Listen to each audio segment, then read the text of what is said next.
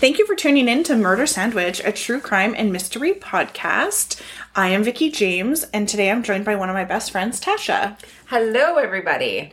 So we are going to be covering the case of Ed and Lorraine Warren, but I guess I shouldn't really call it a case. We're just going to be talking about Ed and Lorraine Warren.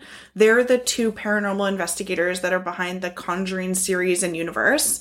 So we're kind of just be going through their life and a little bit of their controversies, their most popular cases, and kind of going on the mystery side of the true crime and mystery side of the podcast. I'm so excited for this. Oh my gosh. So Tasha's the perfect one for this because she's actually seen all of the movies, and I have not. So I've seen a good chunk, but not all of them.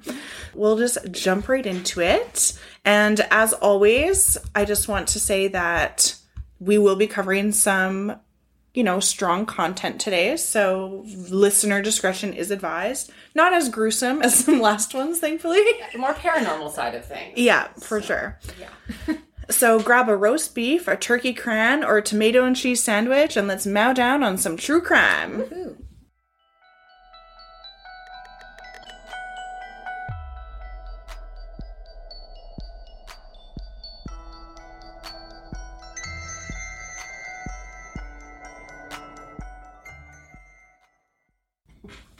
There wasn't a ton of information on them in their early life, but Ed's full name is Edward Warren Minnie, actually, and he was born on September 7th, 1926.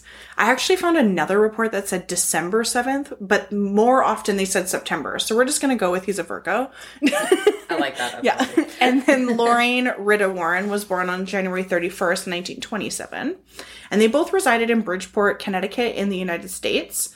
They actually first met in 1943. They were both 16, and he worked at a colonial theater as an usher, and that's where they met. And they did get married 2 years later, and they only had one child who they named Judy. So Lorraine did attend a school called Lorton Hall. It's a Catholic girls' high school in Milford, Connecticut, which, poor her. And before they got married, Ed did actually serve with the United States Navy during World War II. He actually claimed to have a near-death experience while he served in the Navy. A ship that he was on actually collided with an oil tanker in the middle of the North Atlantic. A fire erupted, and all of the men on the ship had to jump overboard. What? Yeah. That's crazy. And he was in the icy water and eventually was rescued, but when he came home, that's when he immediately asked Lorraine to marry him.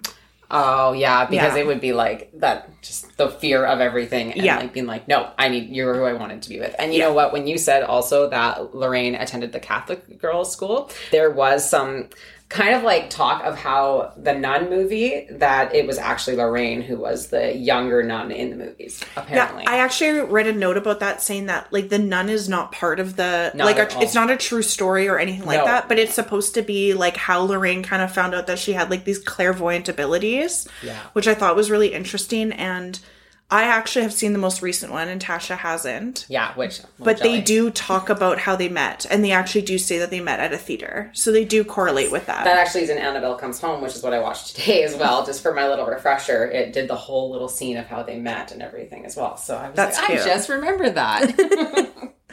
So when he came back from the war, he signed up for painting classes, and he actually learned how to paint. And at the same time, he was self-teaching himself how to be a demonologist, which is exactly how it sounds, and is the study of demons and basically the hierarchy of demons. I looked at the technical definition to see if there's anything that wasn't obvious about it, and they just basically said it could be a non-human, separable soul or discarnate spirits which have never inhabited a body.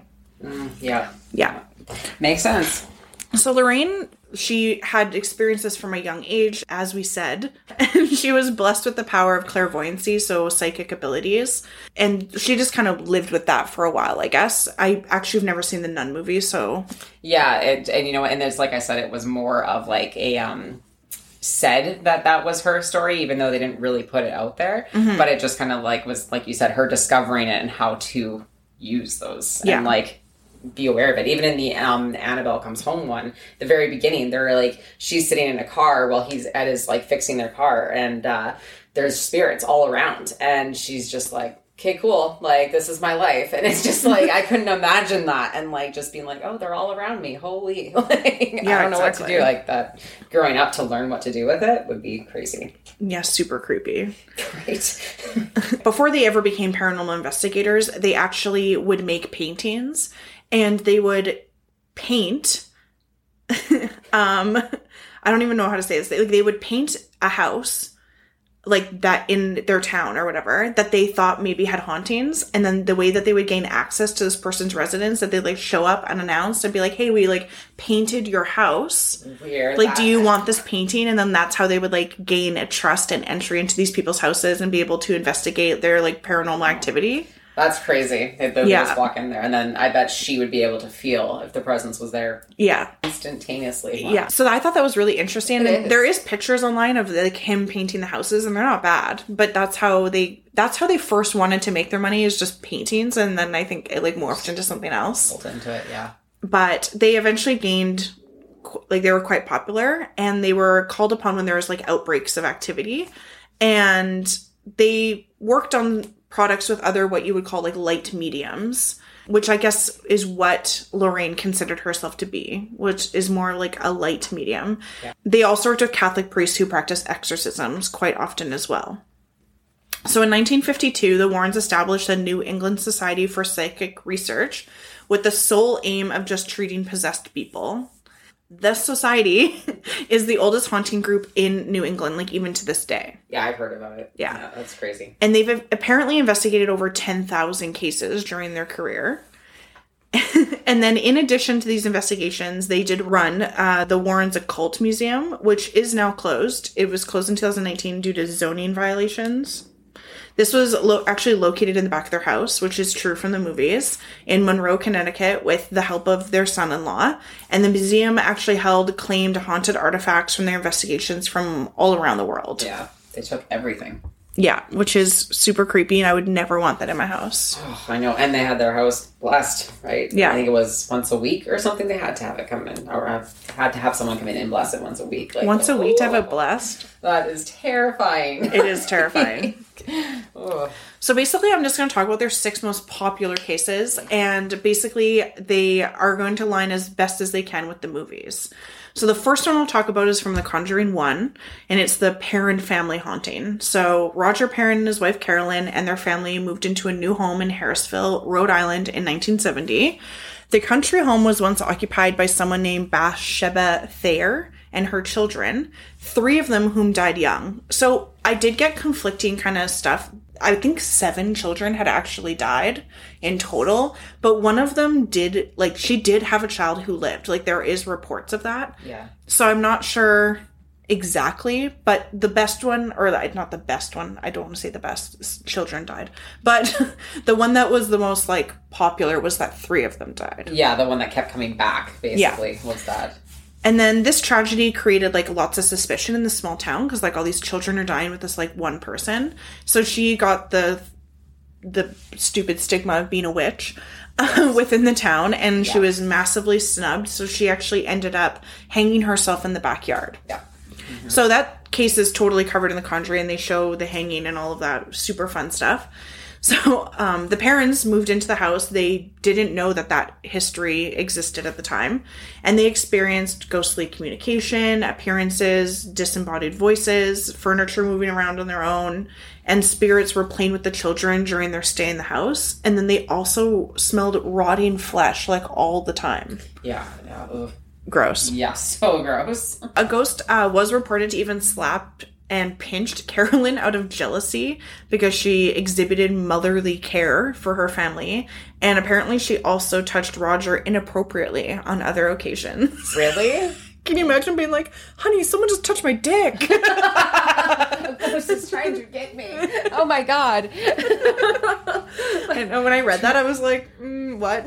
Try to, like, explain that. Like, how? Yeah. Alrighty then. So in 1974, the Warrens were invited by the family to help and would continue through the years. At one point, they did complete a seance where Carolyn did become possessed and spoke in a foreign language, and she actually rose off the ground in her chair. But after the seance, Roger kicked out the Warrens. They felt like it made it worse. Yeah. And they actually were forced to stay into the house until 1980 due to financial instability, and like dealt with really weird occurrences after that. And they totally felt like they were being haunted by Bethesda Thayer. I know, such a crazy name. That was the first movie, which was pretty crazy. Oh yeah, especially just to jump in like that. I remember that scene even of her in the chair, like rising up, and then I think it's Lorraine she ends up putting like a towel over her or something, like a blanket over top of her because she was trying to bite. And like, it's just crazy that like the spirits can actually like harm and become hostile. And I actually really liked that movie. Like, I'm pretty picky with horror movies. I really liked The Conjuring. Yeah, it actually got down to a level where it was creepy. It was creepy, yeah. A lot of movies nowadays you end up laughing at. You're like, is this I'm not a jump scare person. I like creepiness. Like, I like it to like stay with you. Yeah. Which is a little morbid, but you know what I mean? Like, that's a good horror movie. Exactly, if you think about it. Like, that reminds me totally awesome. Like, when I was, like, I don't know, when The Grudge originally came out, and that movie came out, I remember I taped my closet shut when I came home from the theater, because I was so afraid that it would just slowly open, and I'd see those beady, like, eyes staring back at me, and I was like, oh my god, and it stayed with me, and I still, to this day, remember how much, like, I watch it, and I just get, like, that chill from it, but, like... Yeah, that kind of movie. I just like the creepy, and that's why I go towards like paranormal generally, which I mean Grudge isn't, but I mean that for the most part. I didn't see The Grudge at all till way later, so many people had talked about it that it just like wasn't scary anymore. No, yeah, and you know what? I think I would have been like 11 or 12. We weren't very old when it came out. So to see that at like 11 or 12 years old, and to not hear anything about it prior, because you probably seen when you were more like 14 or something. Oh yeah, like it was like years. Yeah, and I was like, this is stupid. Oh yeah, like now it's just kind of like I'm like, oh, I did not like how I felt. I can remember how I felt, but I see it now and I'm like, okay, seriously. That's like The Ring. Like, I thought The Ring was so scary. With the first couple times I watched it, I was like, this is so disturbing. And then I saw it like just a few years ago again, like only half of it. And I was like, this movie sucks. See, with the face? Like when they would see it? So, yeah. I was like so scared. So was I. But now I'm like, oh my god, like big whoop. I know. Just a disturbed young little girl. I literally remember like when they would play the video, I was like, okay, I won't watch it. Like I would be watching the movie, but I'd be afraid to watch the video on the movie because I was like, I don't want to get that crazy ass face and die. But now I like watch it and I'm like, what the fuck? Like, why was I even scared? It's so dumb. I know. Anyway. Movie rant there. So this one actually wasn't covered in the Conjuring series, but this one is very popular. We're talking about the Amityville horror case or American Murder House. So I might be wrong. I'm pretty sure that Ryan Reynolds played in this movie way back in the day, like early 2000s, I think was the last movie. Early 2000s, yeah, because there's so many remakes of Amityville, but yeah, he did do one of the remakes, I don't, and then because I haven't seen all the Conjurings, I did read a note that this is mentioned in one of them, but it's not a story in one of them. But it is, like, mentioned that they worked on it. Like, they are like, oh, yeah, like the Amityville case. They kind of, like, just mention it in passing. But this is really popular for the people who don't know about it. So, basically, a family named the Lutz family owned a residence in a suburban town called Amityville that's in Long Island. But before the family moved into the house in 1975, there actually was a massive murder in the house, which was from a guy named Ronald Defoe, and he killed 6 of his family members. So just November 13th, 1974, so a year before they moved in, Ronald, he was the oldest of 5 children. He alerted the police that his parents and his 4 siblings had been killed. He was 23 and he was immediately arrested.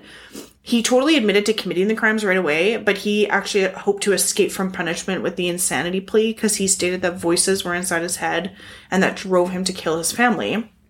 So the Lutz family moved in a year later. They were not told about this event inside the house. So they also heard these hostile voices.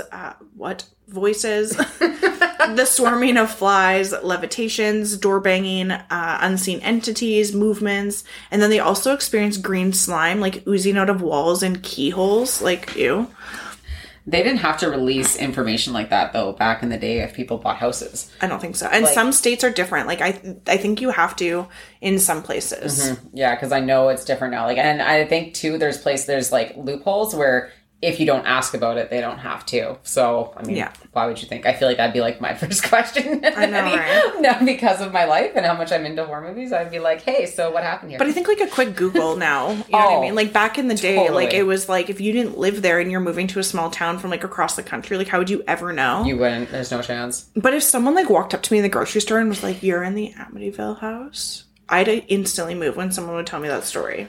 Oh, yeah, that story is... that was one of the first horror movies I ever watched. And, like... Yeah, it's been, like, a really long time. But, like, I distinctly remember that one. And being, like, pretty creeped out. And the flies and, like, the priest in the bathroom, I think it was... I'm such a girl that the one scene I remember when I think of it is him chopping wood shirtless. Oh, that's Ryan Reynolds, isn't it? Yeah. Yeah, I'm thinking of, like, the 1981 Oh, movie. I never saw that one. That was the first one I've seen. And the priest was upstairs and he's in, like, a spare bedroom. And the flies are coming at him and stuff, and they do a remake of it in like Scary Movie, like or something stupid, and like he's in the bathroom. That's why I remember the bathroom, and it's really gross. But you know, Scary Movie is all that. I don't think I've ever seen that one. If I did, I was obviously really young. Oh yeah, I believe it was like it would have come out in 1989 or 85, somewhere in that era of time. And yeah, it would be so hard to watch now. I bet you even the Ryan Reynolds one would be hard to watch. Yeah, now. Honestly, like early 2000 movies are even hard to watch sometimes. Yeah. I'm like, oh my gosh, what? So it is said that George Lutz, so this is the dad of the family, so he actually apparently woke up at 3:15 in the morning every day, which is said to be the time that the murders actually took place. The Lutz family did take a lie detector test to prove their innocence in regards to like these things happening to them, and they totally passed. And then after the Warrens were invited to the house, the Lutz family had already left and moved out. Like, they were over it already. And they came along with a local TV crew, and they were taking photos and stuff. And they actually filmed a boy with glowing eyes at one point. Apparently. I couldn't find the actual video. But they just said that the verdict was basically that it was cursed. Yeah, so many murders and just anger in that house. Lots. Yeah. So in 1979, so this is a few years later, a lawyer who was involved with the case, his name was William Weber, he came out and reported that him and his friend Jay Anson investigated the horror story over many bottles of wine and apparently, like, made it up. Like, they said that they just made the whole thing up and everyone just went along with it. Huh. Interesting. Yeah, say with that as you want, I guess. But the Amityville house was finally sold in February of 2017 to an undisclosed owner for $605,000, which is $200,000 less than the original asking price. It had been previously owned by 4 other families since the murders, and then one of them actually changed the address from to 108 Ocean Avenue, and it used to be 112. So they were like sick and tired of people like Googling their house, I guess. Oh, I bet it was so bad. I would never live in there after. Would you just buy it to own it? Like, I feel like I would not want any tie to that house. Like, to not even ever go near it. Like, I don't know, like the other cases I've done, like if it's like murders that happened in a house, like with the killer clown. Yeah. The house was destroyed. Like they were like, no bueno. Well, but he also buried all of them in the crawl space. So, but like still. I don't know. I feel like if you were to ever buy a house like that, just destroy it. And like, build from the ground. I wouldn't even want to build on that land. Like, no, like, is it really nice land? Like, what's the deal? I know. Can you just like close it off and put some trees on it and call it a day? Yeah. Here's my fruit, please. I have apple trees here. Yeah. Yeah, I wouldn't want to live there. No. But also $600,000. I don't know. In Long Island, I don't really know. I don't know what the real estate would be there, so. But like those people probably lost money if it's $200,000. They probably just didn't want to. They just probably like take it, please. Like, yeah, like, get it off my hands. I wonder what their neighbors thought. Could you imagine being neighbors to that house? Oh my god, are you living near it? No, thank you. So that's basically Amityville Horror. If anyone wants to deep dive more into that or watch a couple shitty movies, then by all means. I think it's probably one of the most remade story. Like a lot of people know about it. Oh yeah. Yeah. If you don't, you can remove the rock that you're on. Yeah, exactly. So the third case is Annabelle. There's been 3 movies on Annabelle now? I believe so. And she's mentioned in every single one of the Conjuring Universe movies. Yeah, because she's the biggest case. Yeah. Like, by far. So in 1970, a Raggedy Ann doll was purchased in an antique store and was given to a young lady by her mom. The doll is said to have attacked people in the night at the lodge where the young girl lived and where some of her friends lived as well. According to reports, it crawled into bed and almost strangled a fiance of one of her roommates in the building. The roommate employed the service of a medium eventually, and they advised the girls that the doll was possessed of a spirit of a dead 7-year-old girl named Annabelle Higgins. Yeah. They called upon the Warrens, who performed a blessing in the residence before taking the doll into the Warrens' Connecticut Occult Museum. There's actually a warning on the glass box that she is to not be touched, and she's then inhabited by an inhuman spirit. So a couple stories on that is one museum goer actually ignored the warnings and taunted the doll, and he actually died in a motorcycle crash after he left the museum. Yeah, I heard about that. That's crazy. And then a priest once visited the museums and threw the doll across the room, proclaiming that God was more powerful than the devil. And when he was on his way back to the rectory, which is like a place where priests go, I had to Google it because I was like, what's a rectory? Yeah, no kidding. He got into a serious accident with a tractor trailer, and he actually claimed to have seen the doll in his rearview mirror right before the crash. Whoa. Yeah. Seeing a little Raggedy Ann doll just being like, yo, what's up? So the Annabelle movies do go like way further than what it was ever reported. So it seems like there was really strange occurrences, and then like they immediately took the doll. Mm-hmm. But I think it was a great strategy for some movies, because like a creepy possessed doll, hells no. Yeah, and definitely not the Raggedy Ann doll, because like it's not a Raggedy Ann. No, it's just a really creepy ass doll. I only watched the first Annabelle. I actually wasn't a huge fan because it reminded me of Chucky, and I was like, it's like they did film it like in a room, and then you just see like a shadow, and I'm like, it's a doll. Like, kick it. I think the good thing with Chucky, though, is that Chucky actually runs around and, like, holds a knife and chases you, where all of a sudden Annabelle, like, moves slightly to the right, just slightly falls over. And you're like, you're like, oh my god, I can't handle it. Like, yeah, but the thing wasn't Annabelle, though, in one of the movies, I'm pretty sure little girl that inhabits her was hit by a vehicle. And and she was holding the Raggedy Ann doll. Mm-hmm. And that is that little girl's spirit went into that doll. That is in one of the movies. I believe her dad and her were fixing the vehicle, and she ran out in front of like a semi-truck or something like that. I haven't watched that movie in a while, but that's why the Raggedy Ann doll, and I'm pretty sure they kept the doll, and then like the spirit was so attached to the doll. That is pretty crazy. Yeah.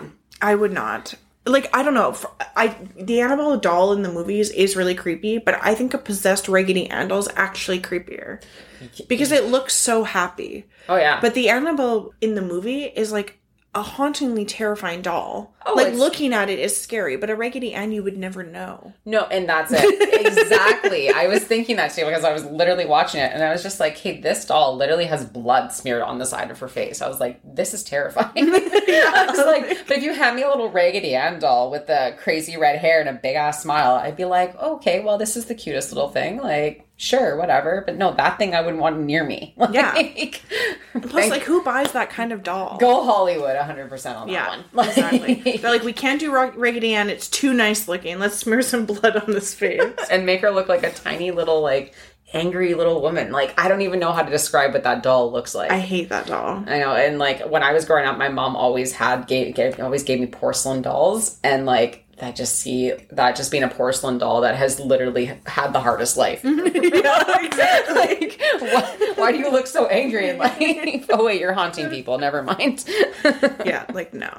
Right. So I think there's 3 movies on that if you guys ever want to go down there. I've actually only seen the first one. It wasn't awful. I don't think it's the best one in the Conjuring universe by any means. Annabelle Comes Home is probably my favorite Annabelle one. Yeah. Yeah, because it actually includes a bunch of the other stories, because a girl goes into their museum and touches everything. So, like, there's so many of them that come to life, or whatever you want to say, and they are just in there. So it's just really cool to see that one. Yeah, I should check that one out at least. Yeah, that one's way better.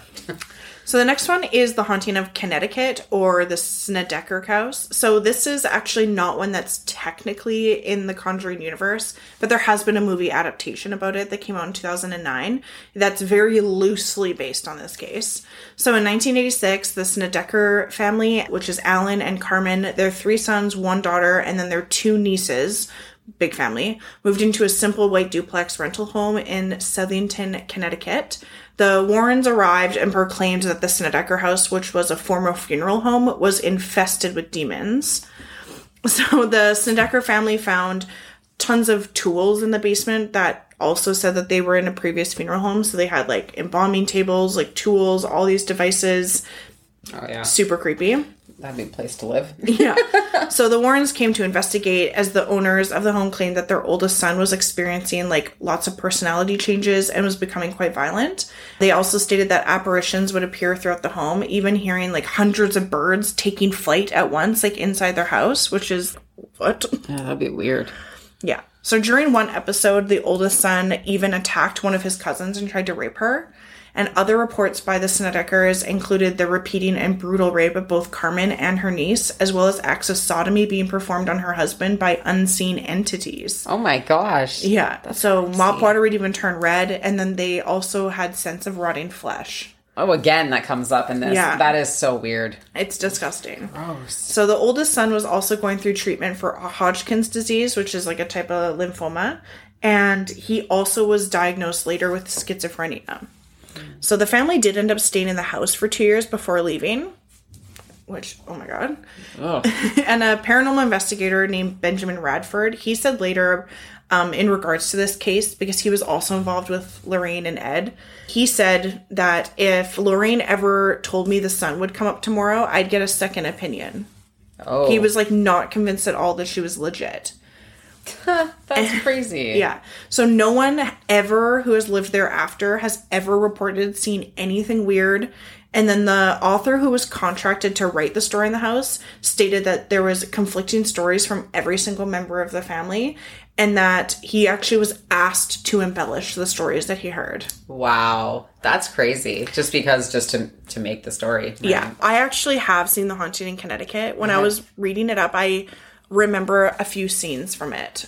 I haven't seen it in years, probably when it first came out. The one scene I remember is, I'm pretty sure this is the movie that it's in, is he's like in a room in the basement that used to be where they found the tools and stuff. Yeah. And he wakes up and there's like a ton of writing on the wall. I remember there's like lots of like, kind of like that one Saw scene. There's like writing literally all over the wall. Yeah. And I think that's it. And I remember he has like ectoplasm come out of his mouth at one point or something weird. Like that. Yeah, I think I need to watch it again. It's been a really long time. But it's like pretty loosely based. And I would, from the sounds of it, I can kind of see why. Yeah, no, definitely. It's something that just kind of like, again, ties in a sense, but is there. So this next one is the trial of Arnie Cheyenne Johnson. So this is the most recent one, The Devil Made Me Do It. It's actually called The Devil Made Me Do It case. Yes. So in 1981, Arnie Cheyenne Johnson was accused of killing his landlord, Alan Bono. Alan had died from multiple stab wounds, and Arnie was actually found walking down the highway with blood all over himself. The Warrens had been called prior to the killings, actually, because there was an alleged demonic possession of Arnie's fiance's younger brother, who was named David. They claimed that the demon moved from David into Arnie, and that now he was possessed when he committed the murder. So the movie actually follows that part like pretty well. Yeah. So at trial, he pleaded not guilty for the reason of demonic possession, which was the first ever in America. Unfortunately, he was completely unsuccessful with the plea. The judge totally disregarded the theory, and they sentenced Arnie to prison, but he only served 5 years before he was even released. Wow. His fiance actually waited for him, and they still like got married and had like a whole life and everything. And yeah, the movie like just came out. Yeah, I can't wait to see that one. And it's just so interesting that he actually like pleaded that, you know, being one of the first case person to ever do that. But yeah, it's like, hey, good luck. You're the first one. Solid effort though.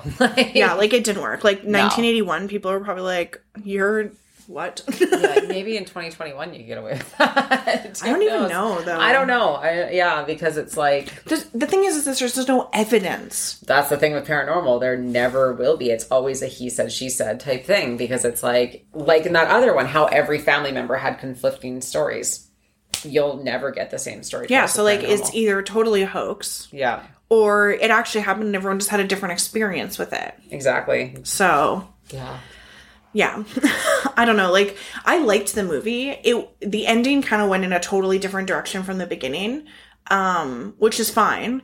But it was really interesting. Like, I looked him up after the movie and was like, is this, like, real? Is this based on true story? And I read a little bit, and they did the whole murder part, like, was pretty accurate from what I read. Which is good. I mean, it's nice when they keep that part the same, because with Hollywood movies, they just want to spice it up and change things so much. So that is good. I can't wait to see it, though. Because it just, with someone who's seen all of them, it would be really cool to tie it all in together. Yeah, for sure. So the last case we'll go over with them is called the Enfield Poltergeist. So this is in 1977. The Warrens investigated claims that a family in North London, in a suburb called Enfield, was haunted by poltergeist activity. So this is actually the inspiration for The Conjuring 2. A number of people observed that the incident was a hoax and was just carried out by attention-hungry children. Although the Warrens were convinced that it was a case of demonic possession, critics do say that the Warrens were involved way to a lesser degree than the movie portrayed. They actually had shown up to the scene completely uninvited and were actually refused to even come into the house. I heard about that, yeah. Yeah, they were like super not involved. But, oh well. I saw the movie once. I didn't mind it. The story is that it is between 1977 and 1979 that this supernatural activity happened. Yeah. And it was reported from a house in London, and it involved two sisters, so 11-year-old Janet and 13-year-old Margaret. Fun fact, my mom's name is Janet, my grandma's name is Margaret, and my middle name is Margaret. So super weird. I know. And my grandma's also from England. When you said fun fact, I instantly thought about that. That is really funny. I was like, I wonder if she's going to say, oh, she said it. Yeah. Super weird. That's so funny. So the mother of the two girls, whose name is Peggy Hodgson, called the police to her rented home, which is weird. I don't know why. I just wrote that down, but they made it very clear that these houses were rented in the stories, which who cares if it was rented or owned? That's so random. But it makes me think, are they saying that because they're like, oh, if they owned the house, it wouldn't haunt them because then they would own it, and maybe the people who do own it are carrying the haunting. It was just, I don't know. That's just a weird concept. They all made it clear if they owned or rented, and it's half and half for these. Which is really weird, though. Like you said, it's just what does that matter in a story of any sort? Somebody rents or owns something. But yeah, that would make me think too. Okay, does that mean that the owners are the ones that own this type thing? Yeah. It's weird. That is weird. So she called police to her house and claimed that she had witnessed furniture moving around. And then the 4 children had heard knocking sounds heard all over the walls. So while a police constable was there, she actually did report that a chair wobbled and slid, but could not determine the cause of the movement. And then later claims included disembodied voices, loud noises, thrown toys, overturned furniture, children levitating. That's a sight. Yeah. And then this one actually does include the neighbors. So over the next period of 18 months, more than 30 people, which are neighbors, psychic researchers, journalists, friends of the family, they all saw heavy furniture moving on its own accord, and then items being thrown around the room. See, and I always wonder about if neighbors pay, if there is a haunting happening literally next door, would you know it? I always wonder that. So that's interesting. That was the only one that ever said anything about the neighbors. Right. But it makes me think they're all really rural areas. Well, so do they have neighbors close by? London, you can literally touch your neighbor out your window. Right there. Yeah. So I'm not surprised that they heard something, because maybe a toy it fell inside their house. Who knows? I heard that happen right next door. But Amityville, I'm pretty sure that was had acreage, whereas the people next door you had to drive down a road to even get to. Yeah, and then the first Conjuring movie, it was an acreage. It was a farm in the middle of nowhere. They had their own, I think, only access to their own lake or creek or whatever it was. Yeah. So again, rural. So I only went through 6 cases. Those are the most popular. So there's some questions on the validity, but oh well. But I actually wrote a lot about some controversies, and this is, in my opinion, the most interesting part. So the Warrens were very religious, actually. So they stated that demonic forces are likely only to possess people who lack faith. You have to go to church if you don't want to be possessed by a demon. Alrighty then. So I just wanted to add that in there. In case anyone's worried. Go to church. Yeah. So right after The Conjuring came out in 2013, the top studio executives were actually made aware of allegations about Ed Warren and his relationship with this underage girl. And this happened and started in the 1960s.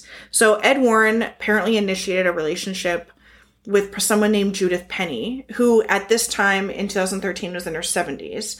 And she actually had a sworn declaration that she lived in the Warrens' house as Ed's lover for 4 decades.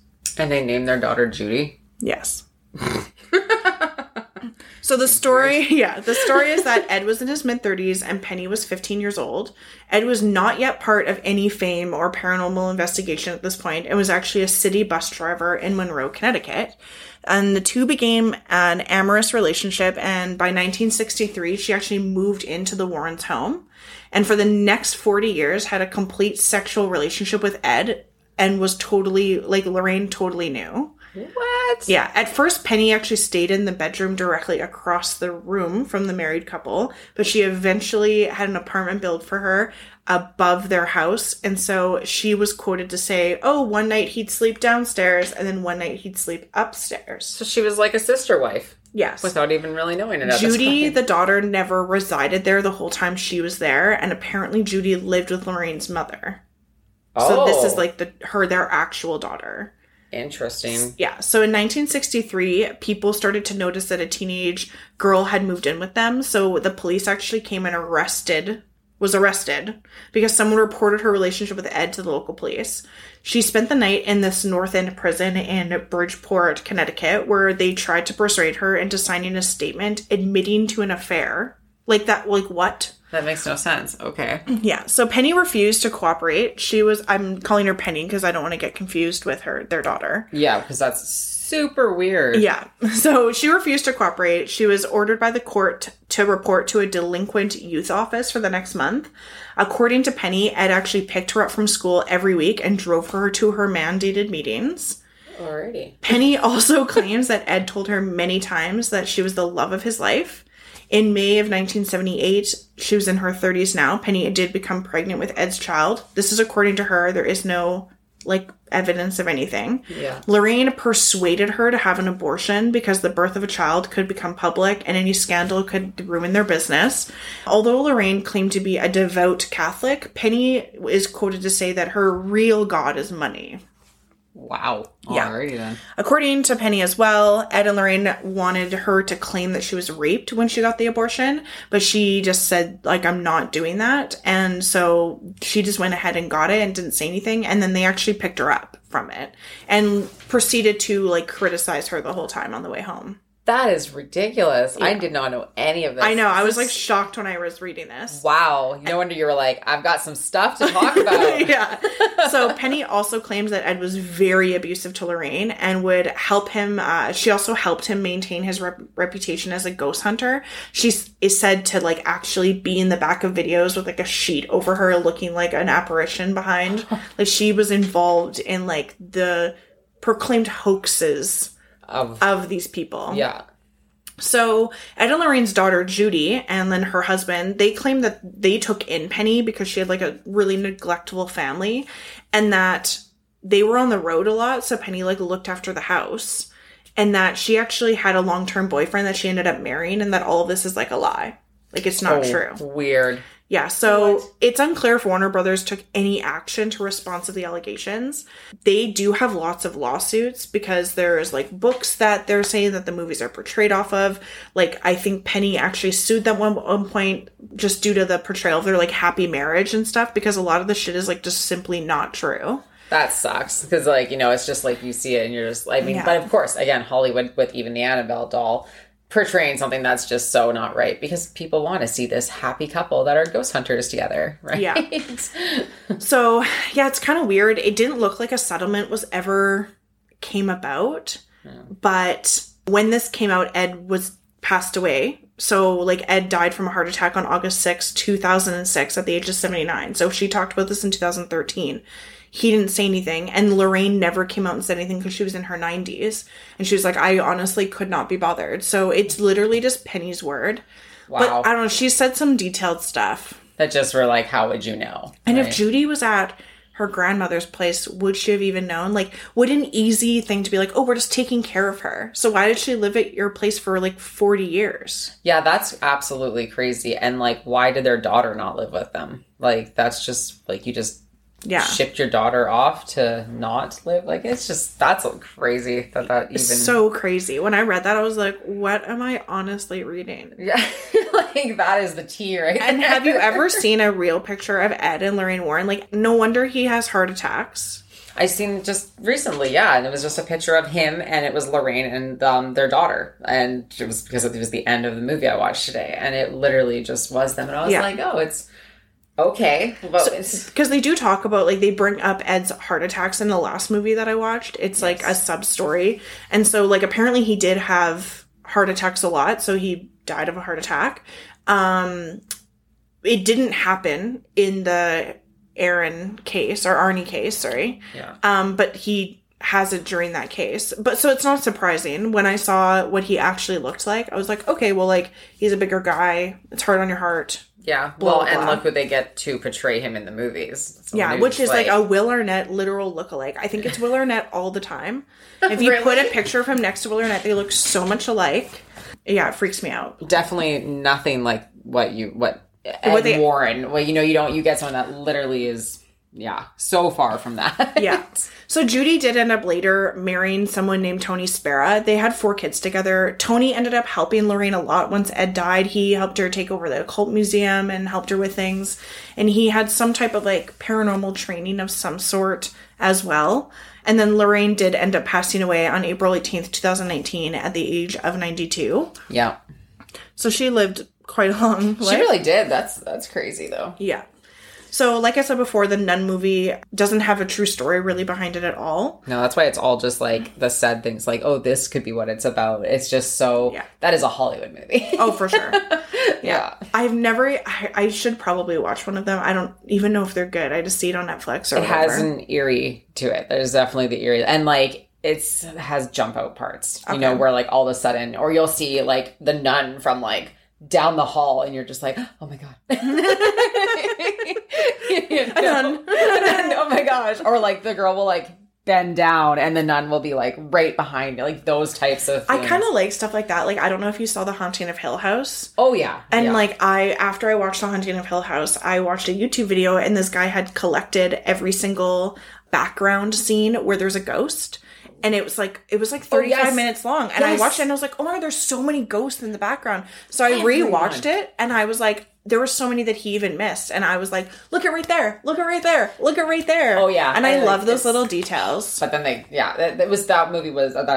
that show was so good. So good. Like, whoa, but I don't know what happened with the next one. Bly Manor was like a love story. It was, which I mean, fine, it was great for what it was, but it just wasn't the same.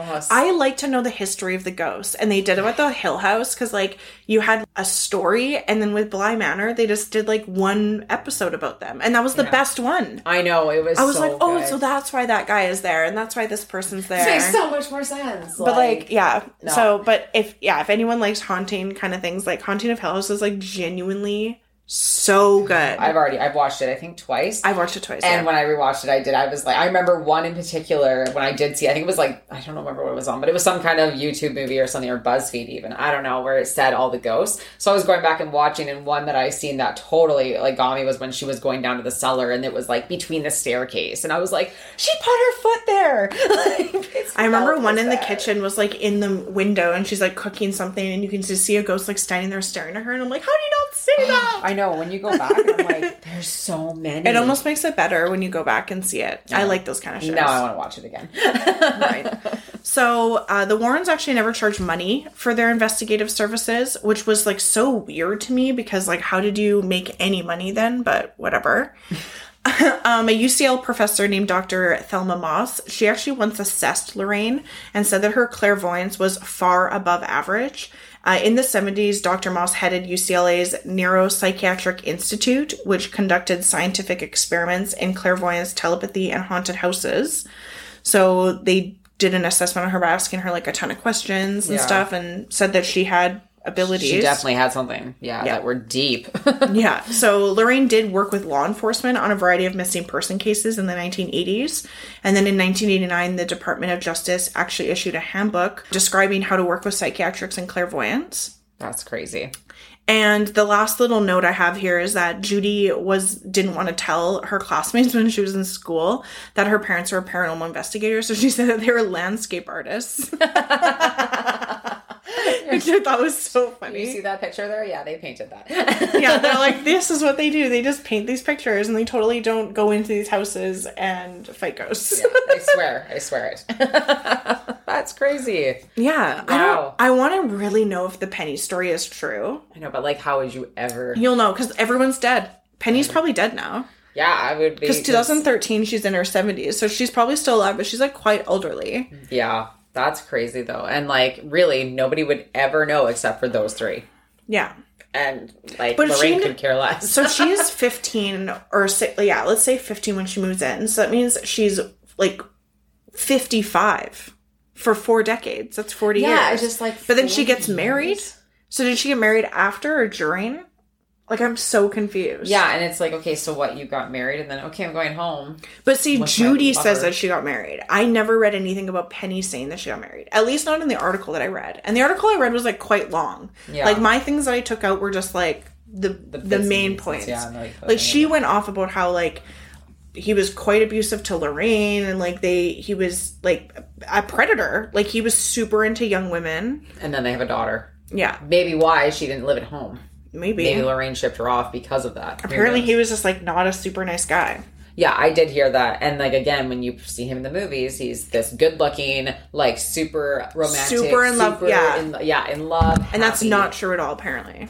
That just stuff is, like... It's like, I get it, because, like, I make movies. If they made a movie about a guy that was with, like, this younger girl and all that, really, how good would it do? I know. But I found it really interesting that, like, the article I read came out, like, after the first movie, and it didn't get, like, any buzz, pretty much. Because, like, me and you both didn't hear about it. No, never. And, like, we watch the movies, and, like, I'm into pop culture, so, like, I usually hear about that stuff if it's a big deal. Like, yeah, exactly. You know all that kind of stuff, and I'm into all types of horror movies. So like, they've made, like, how many movies based on this universe after, and it's, like, never been a big deal. Yeah. That's so, again, it's just like... But it's because he's dead, so it's like no one can refute it or deny or accept or anything. That's the thing, too, right? Like you said, like I said, there's like 3 people in this whole world that really know the truth of whatever it was. But, I mean, it sounds... If it's true, like, that's really sad. That is sad. Like, her whole life. Yeah. 15 to 55. What? Yeah, like 4 decades. Like, that's insane. Like, she didn't have any kids. Like, I'm actually I'm happy for her that she didn't have any kids. Because, like, I'm so happy that she didn't. That would have been really weird. Like... Well, because how would you explain that? Like, Lorraine has a good point. It doesn't make it good. No. At that moment, Lorraine should have had some type of compassion and been like, wow, like, this is messed up now. But it's like I'm telling someone to do this. Was she in such an abusive relationship that she was just going along with it? She couldn't do anything. And, like, being in that time, like, she probably just felt, I'm so invested in this marriage. Why bother? Like, yeah, because I guess in that time, like, rural area, like, they have this, like, facade of having this happy marriage. Like, if it came out, it would, like, just totally ruin them. Well, in, like, 40 years, basically, if that is true, then that woman technically would be more his wife than Lorraine. Lorraine was probably just the outside happy wife, got her pregnant, and look, we have a kid that comes and visits. And then what's gross is he was, like, in his mid-30s when she's 15. So he's, like, over twice her age. Keep getting older. And so, like, that's gross. Yeah, like, just constantly. Like, but I mean, she stayed too, so I mean... It's weird. I don't know if I fully believe in Lorraine's abilities, because when I was reading through these stories, it made me realize how much they weren't super involved as much as it seems they were. It, yeah. So I'm not sure if really, like, her abilities did anything. Do you know what I mean? Like, they're like, wow, we're experiencing really crazy things. And then she comes in and goes, demons. And then everyone's like, oh my God, she's demons. Right. You know what I mean? Like, they're already experiencing weird stuff. For someone to come in and say, like, oh yeah, it's a 7-year-old girl. You know, like... This woman was in a car accident this morning. Yes, yeah, she's with me now. It's just like you don't 100% know, which, I mean, that's the thing, even with clairvoyance and all that. It's fascinating. But I think people are really good at some people are, they're just good at, like, absorbing people's energies and, like, channeling it. And just knowing what's going on, or... cold reading. Cold reading, exactly. And I think, like, people don't realize, like, how good people are at cold reading. Oh, no, especially people that are like that can fully do that, can walk up to somebody and just know their vibe, know their energy, and it's terrifying. I've had people like that around me, and I'm like, oh my God, do I wear it on my sleeve? Like, please no, where's my sweater? But, like, I've gone to a few psychic conventions, and I've, like, had my palms read and stuff like that, and I do believe it to a sense of degree somewhat. I've definitely had ghost experiences before. Yes, I've had ghost experiences. So, like, I do believe in ghosts. Yeah. But to what a degree of all of that, I'm not sure. Because if I ever saw it even just once, I'd be like, for sure. Oh, yeah. Because, like, that's my whole thing. Like, yep. Get it? Yeah. Well, we can't really... Yeah, no. And that's just it. Like, even when I had my experience, it was like, okay, like... I believe in it. Yeah. I 100% believe in this. And I have, like, I can lucid dream. I, like, have very intense dreams. Mm-hmm. I can control my dreams if I don't like them. I've dreamt about things and they've happened later. Like, really, really random specific things. Like, I had a dream in middle school that I was hanging out with this girl who went to my middle school, but, like, I'd never spoken to her before. And I had a dream that she was, like, sitting at my desk in an orange t-shirt and was talking about, like, being on MSN, because this is how long ago this was. I'm talking about MSN. And I remember going to school the next day, and I told Tiffany, who's a, like, mutual friend of ours, and I told her, I was like, weird, like, I had this dream about, like, Carly. And I'm like, I don't even, like, know Carly.